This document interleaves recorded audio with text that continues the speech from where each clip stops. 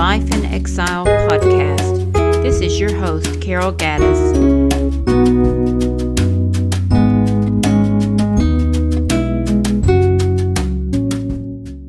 On the Mountainside with Jesus, number 7.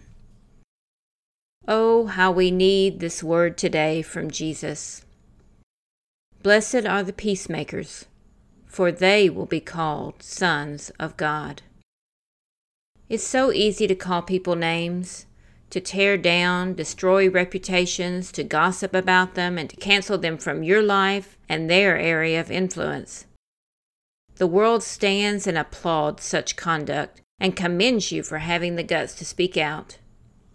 Jesus makes it clear that such people are no sons of his Father. Who does he deem to call sons? Peacemakers. I can see him looking out over the mountainside and having specific people in mind as he spoke. After all, he knew each person before they were in their mother's womb. In thinking of his inner circle of disciples, I can imagine Philip, John, and Andrew would have been included.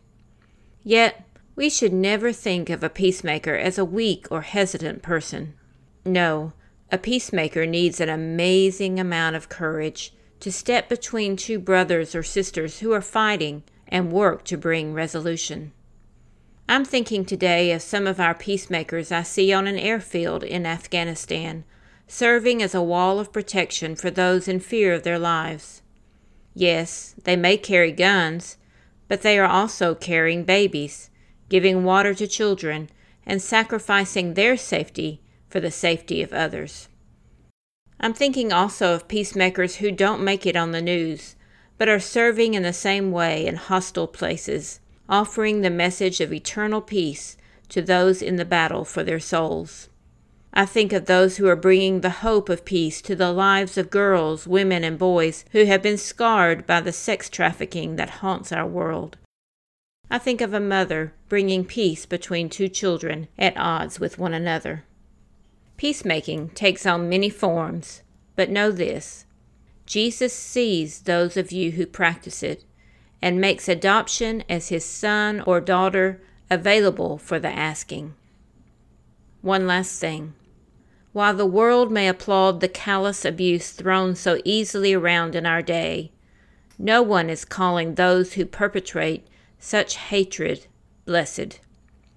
Peacemakers, on the other hand, are the blessed ones, and oh, what a blessing it is. You are blessed because Jesus sees your work of peace. You are blessed because he calls you by the title you have rightly earned. And you are blessed because he opens the door wide for you to join him in relationship to the Father as a son or daughter.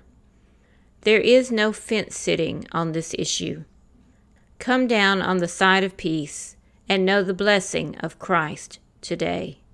Grace and peace.